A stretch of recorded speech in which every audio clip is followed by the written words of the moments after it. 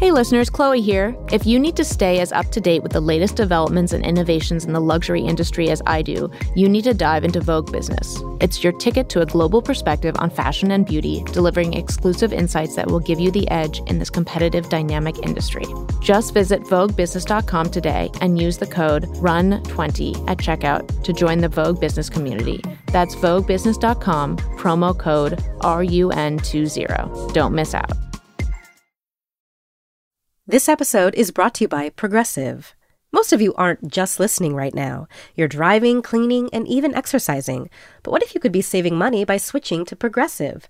Drivers who save by switching save nearly $750 on average, and auto customers qualify for an average of 7 discounts. Multitask right now. Quote today at Progressive.com. Progressive Casualty Insurance Company and Affiliates. National average 12-month savings of $744 by new customers surveyed who saved with Progressive between June 2022 and May 2023. Potential savings will vary. Discounts not available in all states and situations. This is The Run Through with Vogue. I'm Cho Minardi. And I'm Chloe Mel. Today, we go to Paris to speak with Simon Porte Jacquemus. I actually went to Paris to speak with him. If you don't know him, you should. He's a delightful young designer who makes very large straw hats and very tiny purses. And he has a new show next week in Paris. And we speak with Chelsea Manning about her new book, her life after prison, and of course, her love of fashion. But first, this week's headline. Choma, you might think there's only one big drop today, being our episode of The Run Through. But in fact, there's another moment that people are talking about, which is... Let me guess. Harry and Meghan. Yes! Their Netflix documentary is finally streaming. Finally. And people have been having a field day with the trailer all week. Ooh, the trailer is... It's rough. Let's unpack it. At this moment in my life and my cultural awareness, I'm like, get out of here. Enough. We are done. Right. So we have many royal enthusiasts on our team, but we have one in particular who is a freelancer, Michelle Ruiz, who's written many great pieces and has been watching the royals for pretty much her entire life. She's American.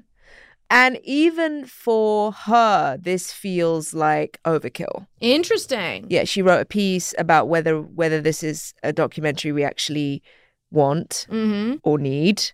And I can see, I can see the appeal.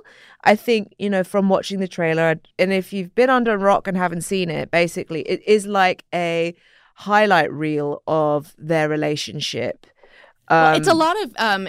like close-up shots of Meghan sort of gripping her head in this like agony. There are some funner moments than that. There is a picture of her pregnant, and let me tell you, that ain't fun. I love the photo booth photos of them kissing. Like there are some tender moments. It goes high low. I mean, it's like pleasure, pain. Like we it's the full scope of emotions. All right, but it's their interior life, which I think for a lot of people makes it, and especially, talking to Michelle, who wrote the story, she thinks that is a bridge too far, that the whole point of the royal family is that there should be some intrigue, some mystery, and it's something that, Prince Charles and Princess Diana wouldn't have probably agreed to or done or... Well, that's I a just different watched scenario. The Crown episode where she does the Martin Bashir interview, right. And it's has real shades of that. I mean, This is not Guy Fawkes Day, but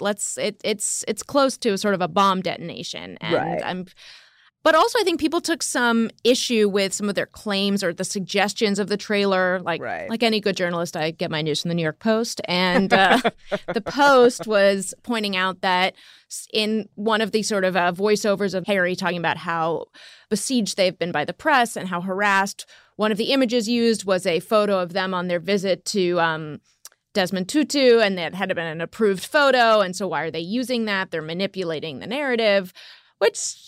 fine. I mean, I do feel like Meghan is so hyper on message and so rehearsed that there's nothing fun about it. Right. But what really offends me, or what I find tricky, is we pick a trailer that is essentially 1 minute and 15 seconds long, right? How many articles did you see? in the tabloids. It is dissected to the point where you're just like, can we just chill for a second? Literally, I saw a caption on one of the Daily Mail stories that was picking apart the fact that there was an Hermes blanket in the back of one of those crying images. Apparently those are sold out. That just shows you the power this couple has, or the influence that Meghan has. And I understand that everyone's saying, "Oh yeah, she's on messages on this," and and it's been fodder for morning talk shows in the UK's for days. And it was interesting because I was watching this one clip, and the hosts were basically saying, "Do we feel that this documentary will actually reveal the moment that things turned, right, went sour?" Because interesting. There was kind of this sense of hope when Meghan joined the royal family, but it quickly turned. Right. And it's kind of still a mystery to everyone what exactly went down. Okay. And I do think if this docuseries reveals anything, if it reveals that, then I think there'll be something to it. Because even the Oprah interview, I didn't really get a sense of, like, at what point did things go wrong? Because they weren't always wrong. Right. Even though things were kind of set up in a terrible way. Right. And let's not forget that what happened last week at Buckingham Palace, where, a member of the royal family, made these hugely racist comments to a British woman. Yeah. Not just any lady in waiting. She is Prince William's godmother. And a subject of one of the recent Crown episodes. Her husband was the chairman of the BBC during the Bashir interview. This is all coming full circle. If she still hasn't got the memo that racism is not okay, then there's still issues there. I can see all the things, but I do think we can't forget that, and I'm a bit bored of Meghan and Harry at this point. I'm if you have to come down, yes or no, are you pro or con? No, Meghan? I'm not allowed. That's not fair. That is fair. No. It's not that straightforward. I go back and forth. I think after the Oprah interview, there were parts of it that turned me off, but then parts of me thought, I don't know. I had TBD. I mean, look, I go back and forth too. Not my biggest, but one concern for them is I don't know if her brand of like plucky optimist female empowerment is really relevant anymore. I feel like her message and this brand that she's building is very 2012, 2013. It's sort of like The Tig Grows Up, which was her sort of lifestyle blog. And you listen to her podcast and it's like, okay, like it's just like women supporting women. It just doesn't feel very complex or updated. And maybe that's why they're doing this docuseries, because I think they understand that this is what the people want. People do want to see as much of their interior life as they can, and this is basically blowing open the gates to their romance. And it's a fairy tale story, you know. I mean, everything about her, she just was the most unlikely match for a prince. What is the next step? Because this is basically now they're showing all the cards. We know what the next step is. January 10th. Now they're out. So it's the book, right? The Spare comes out. Spare comes out, and then there's nothing left. I mean, they have Archewell, but let me tell you, Archewell is not well. I do feel like the only audience they have left is the U.S. I feel like the elite media-obsessed Americans are really the only sweet spot that will still come calling and care about them, and they've been smart to cater to that demographic. The British press are just done. I mean, the British press have never treated them very well. No, that's true. So the future is unclear. Yes. But they've broken the internet twice with 1.15 minute thing. I'm sort of ready to be done. Like, wake me up when the nude leaks. So, speaking of the Brits, Choma, tell me about the British Fashion Awards, because I actually have no idea who won any awards. I just looked at the pictures. For me, it's always about the red carpet. Yeah, okay. Tell me your So let's best just talk dressed. about the dresses. I thought Kristen McManamy. Yes, I like that too. Yeah, so basically, Valentino pink has been the color, right? For the past, 2 seasons. They're really elevating Barbiecore into a different realm. Exactly. It is exactly that shade of pink. Mm-hmm. So I thought I was tired of it. But then, Kristen changed your mind. Yeah, out comes Kristen McManamy. You know what did it for me? Yes. So her dress was this long, kind of cape-like, Maybe fi, like silk fi. Right. You couldn't tell what it was. Exactly. But it was kind of studded with feathers. Yeah. And what really made it for me were that she had feathered pink the eyelashes were incredible. She looked like a sort of Twiggy on acid. It was like, exactly. It was Twiggy on acid. I think Twiggy was on acid. Rumor has it. But and then she had these sort of long, she has this incredible long mane of white hair. Yeah. And she had it partially braided, and it was just... It was a full look. It was a full look. No, I agree. For me, like the people who really went for it were the most fun of the night. Like Erin O'Connor and her like Las Meninas sort of black mourning veil over her eardrum. It was very cool. Right. What did you think of Tilda Swinton? She wore... I don't know that designer, Charles Jeffrey Loverboy. Right. So Charles Jeffrey Loverboy, I actually happen to own some of his clothing. Okay. Is that name on his birth certificate, or do we think that's an evolution? That's a good question. I'll get back to you on that. Okay. I really love his brand. You love Loverboy? I love Loverboy. Okay.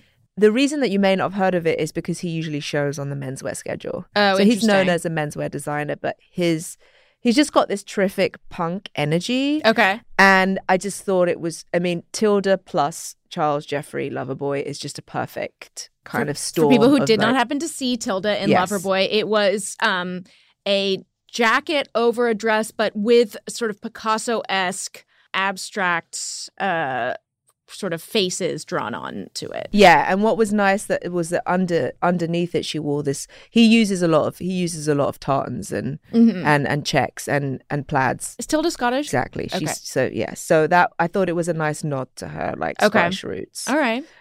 Choma liked Tilda and Loverboy. I liked a different dress this week that Choma's making a face like I just farted in the studio.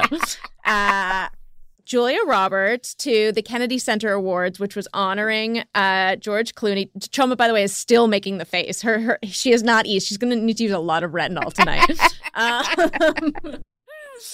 Julia Roberts wore, to honor George Clooney, a Moschino dress that Jeremy Scott made for her with frames of George Clooney's face all over the dress. Of course it's bad, but it's funny. I'm so sick of everyone taking themselves so seriously. I just maybe it was just absurd. Yes, but that's funny. But she's just not that girl.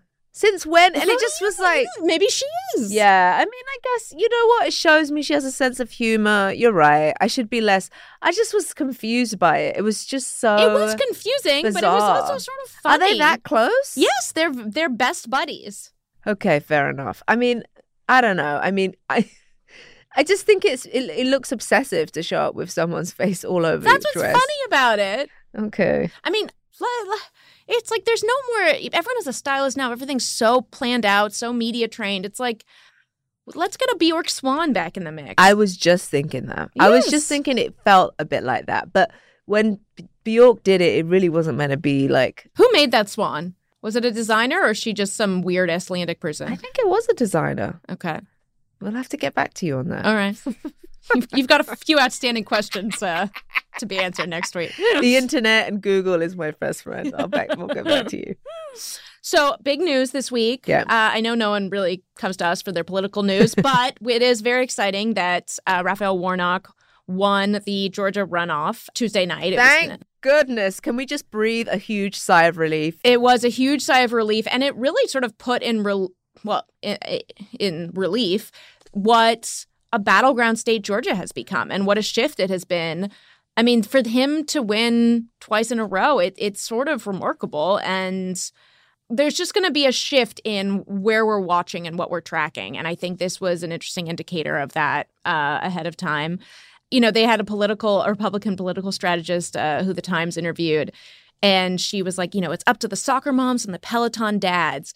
And, which was just to symbolize that the real tipping point now is going to be these white, college-educated suburban parents, basically. Like, right. Those are the people who you want to tip the scale towards Democrats. But I was kind of pissed because it was like, so the soccer moms are not exercising themselves. They're going to their kids' soccer games, but the Peloton dads get to work out alone at 6 a.m. before they have to go to work. It just felt very sort of 1950s, but with a Peloton. Pelotons anymore. Well, I don't know. This woman, I had it all wrong. It made me very grumpy. I will say that I think Herschel Walker's concession speech, I didn't hear it.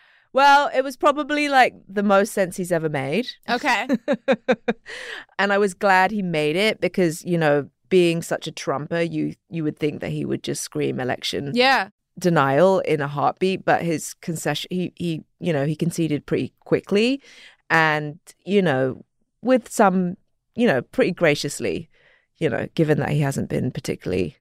Well, hopefully we won't be hearing from him for a while. No, exactly. Yeah. And I thought the acceptance speech was Raphael Warnock's acceptance speech is really moving, and he just talked about being from Georgia, and I know I am a Georgian, and it felt very powerful. Some people were saying, "Oh, could you imagine him as president?" I don't know. I couldn't imagine him as a candidate, but I felt like certain people were suggesting it online. But anyway, bravo to Senator Warnock, and goodbye, Herschel. Yeah. In just as urgent news, I have been delighted. I feel like since the streaming generation, there's very rarely a collective TV moment. And White Lotus, feel like, has really stepped into that moment. The internetification of this show has been so much fun. It's like this group sport to make memes of it, find the clues. It's like a Hansel and Gretel story for 2022. Yeah, I mean, I'm actually going to be in a plane when the last episode. I know, I'm really gutted actually. Well, I mean, to be fair, I have 2 children under 3, so I usually go to bed before 10 so you watch p.m. it on a Monday? So I usually watch it on a Monday. But so you and I can. How are you going to escape all the spoilers? Well, I don't go on the internet on Monday. Okay, that's not true. But I mean, I try to avoid spoilers. So what's your theory? So, well, I shared my theory with the Vogue.com Slack, and I was like, well, I think that it's, you know, Tom Hollander, the gay villa owner, is actually in love with Jennifer Coolidge's husband, and that was the cowboy in the picture. And I was quickly shut down. I was like, yes, all of TikTok shares your theory. I was like, oh, I'm such a grandmother. But a grandmother, Miss Marple, if any grandmother. Well, you'll be pleased to know I did not know that theory, so that you just enlightened me, and I am quite impressed by that. I mean, didn't you say, Choma, that the piece you guys did on are Portia's outfits good or bad? People loved it. I mean, there's really been... What do we call it? Secondary content? The White Lotus? I mean, you know, Portia's outfits. Yeah, I mean, they continue to be terrible. I think they continue. The piece was, so are Portia's outfits good or bad? So bad they're good in some people. Well, they just feel like it's really nailing a very specific 20-something Gen Z. It's very TikTok style. It's like every TikTok trend converged. After the break, Paris.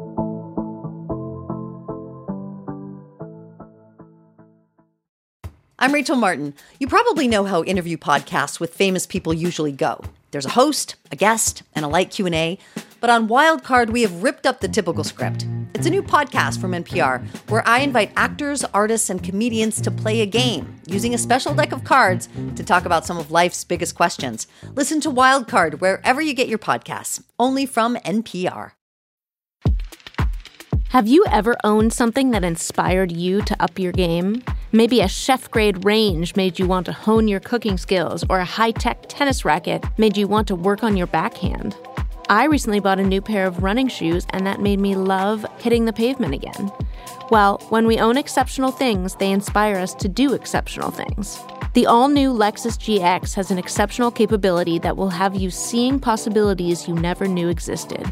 Its advanced technology and a luxurious interior mean that wherever you go, you'll never go without. Live up to the all-new Lexus GX, luxury beyond limits. Experience amazing at your Lexus dealer.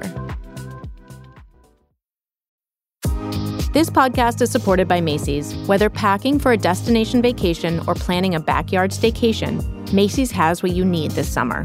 Shop the easiest and breeziest brands like Nina Parker, Vince Camuto, and Dolce Vita. Macy's has all your must-have items, from sundresses to matching sets to wedges, beach bags and towels, you name it. Stock up for summer at Macy's. Shop at Macys.com/ownyourstyle today. That's Macys.com/ownyourstyle.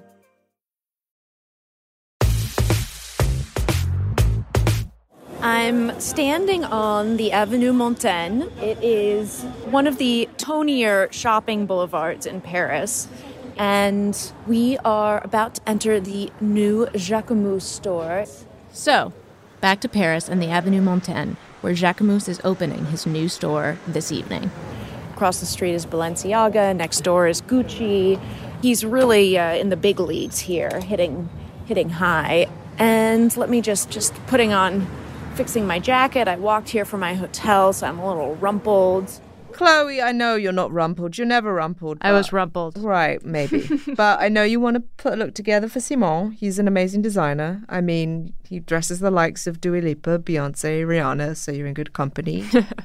I mean, he's also really an outlier. He takes his collections to the most fantastic places, like far from Paris, to the lavender fields of Provence or beaches of Hawaii. His latest collection, which is featured in the new store, Le Papier, he showed it, if you can imagine, in the salt marshes of Provence. And it was all in shades of white and beige that matched the salt hills. It was très dramatique. And it was also a look we saw in his recent wedding too, right? Where his grandmother walked him down the aisle in one of those spectacular ivory dresses. There's actually a great story about it on Vogue.com.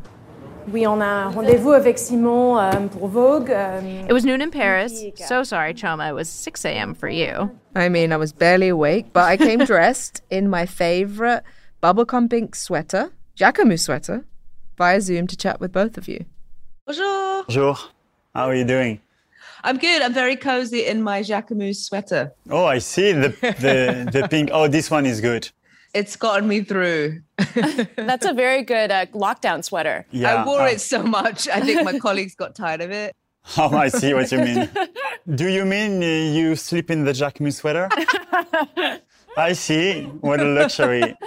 Not quite. But Simon, we're in Simon's beautiful new store. They have their opening tonight, and then it's fully opening tomorrow morning. And it looks so gorgeous. Were you very involved in designing this? Yeah, I did. Every detail? I did it. Like basically, I designed my showroom in that mood, and then all beige. There's muslin curtains, sort of raw muslin curtains covering all the walls, and it's all many shades of from white to eggshell to sort of salted butter, and it's extremely calming, but also very precise. And all of the clothes hanging that I've seen are, especially in the room that we're sitting in, are all white, and they're from the Papier collection. Right. Will you tell us a little bit about where that showed? This show in south of France, in a salt desert.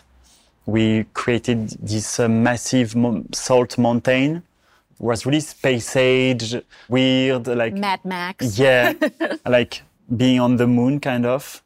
Yeah, I wanted something like super pure for this collection, like all white, but something quite drama and poetic. So yeah.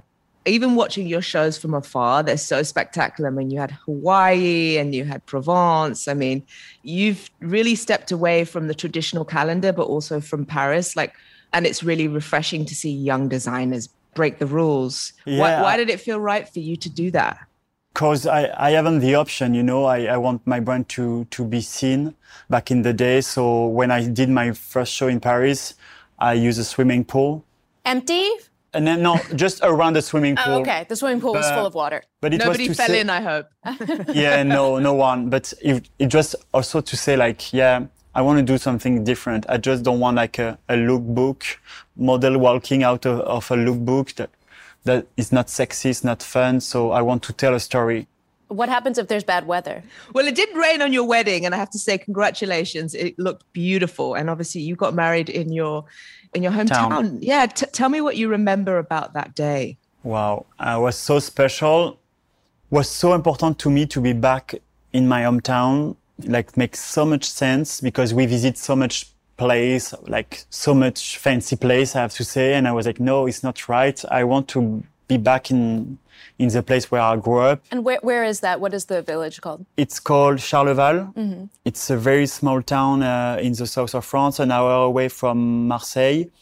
And did you get married in the Mairie or? Yeah, it was so beautiful. Like the whole village was there. Like everyone was like at the balcony watching us. It was weird at the same time, but it was cute because I always was the gay of my village. So coming back and being applauded by people, feeling only love was... As a gay couple. Yeah, as a gay couple, means so much. I know you said that your grandfather was worried that people might throw tomatoes at you or not be welcoming. Oh, I didn't know I said that, but yes, it's true, because my grandfather couldn't sleep at night. I was like, are you okay? He was like, no, I'm afraid that people send tomato on you. I was like, it will not happen. Like, it's going to be fine. Touching.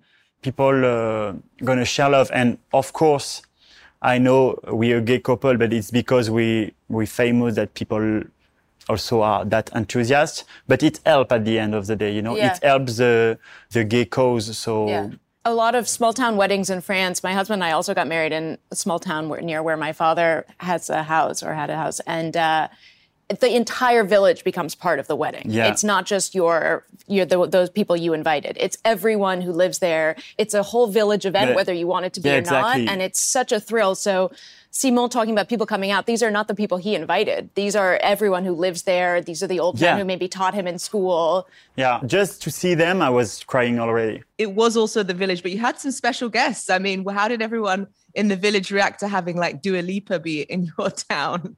I'm sure that's like the most celebrities that have ever been in your town in one go. Yeah, but of course, like my town, like no one ever passed by, you know, like it's such a small town with like nothing really to do. I love it, but they were crazy to see Dua. They were so cute. And Dua in very little clothing. Oh my God. I mean, it was for a traditional French village, which she was wearing a completely sheer dress with sort of a bikini underneath or sort of underwear. It's a transparent like but it dress. was quite a look for a Provençal. Yeah, but I love because she asked me, she was like, oh, do you like? I was like, yeah, it's my favorite dress for you. What collection was it from? This one. This papier? Yeah, this Le Papier collection. So in a way, it was sort of a second runway of sorts. It was the second show of the house. That's so fun. But what's the most fun about it, I have to tell you, it was the comment the next day. Oh my God, the comments. These are comments on Instagram. Yeah. Oh, I don't understand why Dua is wearing a wedding dress. The braid must be so sad. And people commenting, it's a gay wedding. The dress was done by Simon himself. What are you saying? And then another good comment that I need to tell you. I don't understand why the bride is so old. No, it's my grandmother, guys. Oh, amazing. She was my best dressed. She was the best dressed. I love it. I draw this one. Yeah. Your grandmother must have been so touched. My grandmother, she's going to be like, yes, I could be with you. We call this a May-December romance when it's a big age difference. Big age, yeah. But she's 76, so well, she looks dress, fabulous. Like, can you describe the dress a little bit that she wore? It's a bustier white dress, like super minimal with just sort of bubble. Yeah, bubble, yeah. like and like just a knot on the back, all in a white like linen. And can you tell us a little bit about the inspirations for this upcoming collection?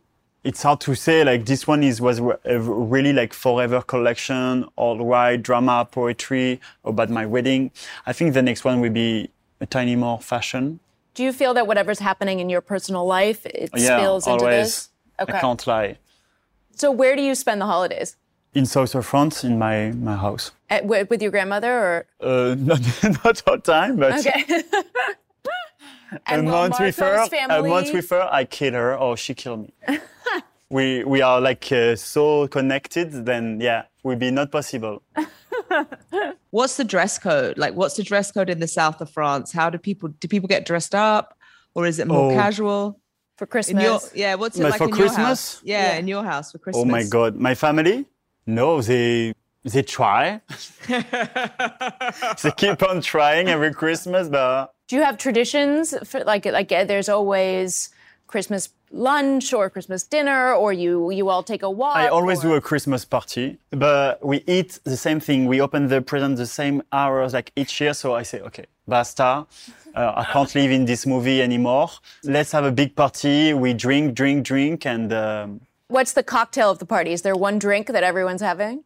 No, not really. Rosemary with alcohol. We love rosemary. Wow. Interesting. That sounds good. Yeah, it's a very Jaquemus cocktail, this one. I know you have a jam-packed day before. Yeah. Beautiful, but it's fun, huh? This little... Yeah.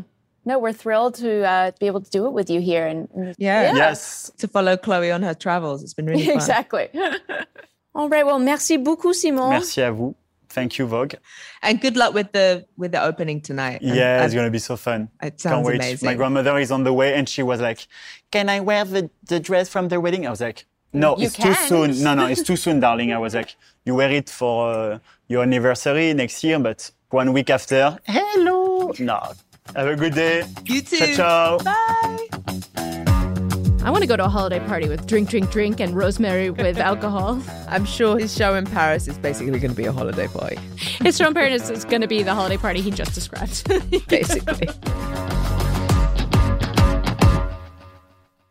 Hi, we're Carlene and Jill, hosts of Breaking Beauty Podcast, the show all about the breakthrough people, products, and moments in beauty. On our show, you're going to find hella inspiring guests like Emily Weiss of Glossier, and you'll get beauty tips galore from the top pros in the industry, like Kim Kardashian's makeup guru. And you'll hear skincare secrets from the likes of Dr. Pimple Popper. Plus, you'll get shopping help with our Damn Goods episodes, where we review the latest products hitting store shelves to let you know what's actually worth your money. Listen every Wednesday to Breaking Beauty Podcast. Apple Card is the perfect cashback rewards credit card.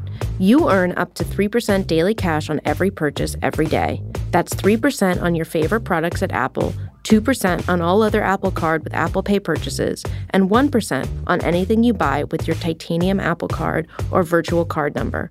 Visit apple.co/card calculator to see how much you can earn. Apple Card issued by Goldman Sachs Bank USA, Salt Lake City branch, subject to credit approval. Terms apply.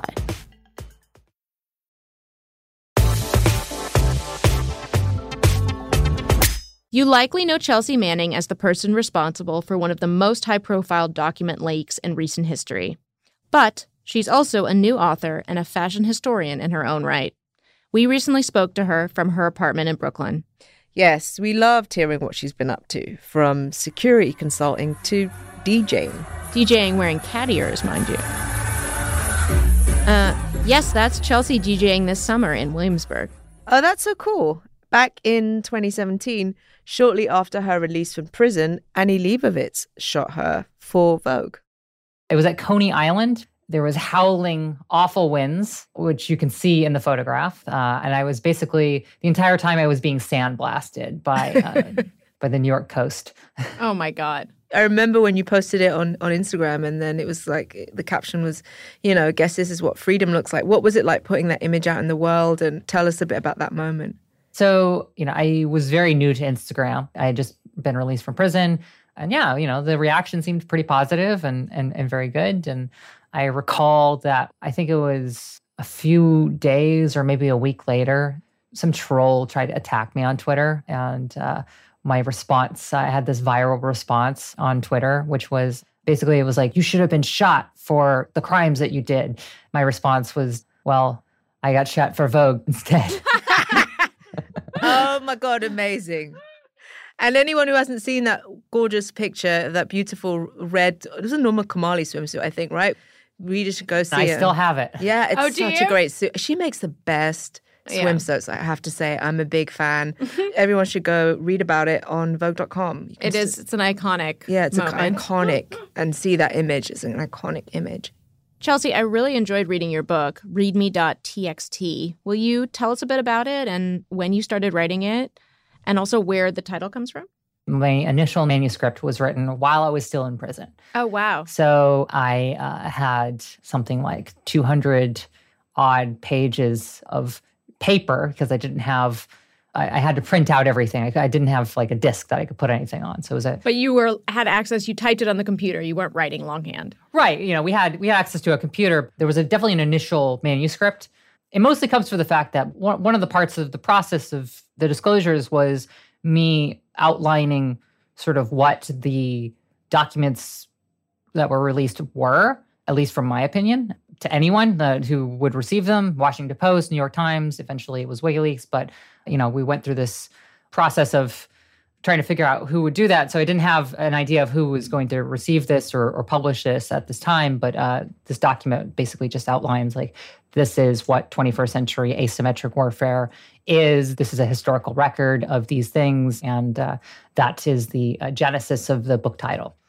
I mean, I have to say for me, the parts of the book that were just the most gripping and visceral were the segments in prison. Mm-hmm. Can you tell us, obviously you've dedicated several chapters to this, but can you just explain a little bit to people what being in solitary confinement does to a person mentally and physically? Everything is 10 times more vivid, right? Your senses just become hyper aware of everything, so a door slam in another part of the building, footsteps, footfall. Interesting. You can recognize people based on footfall. Like you can tell what person, the mood of a person is based on their footfall in the distance.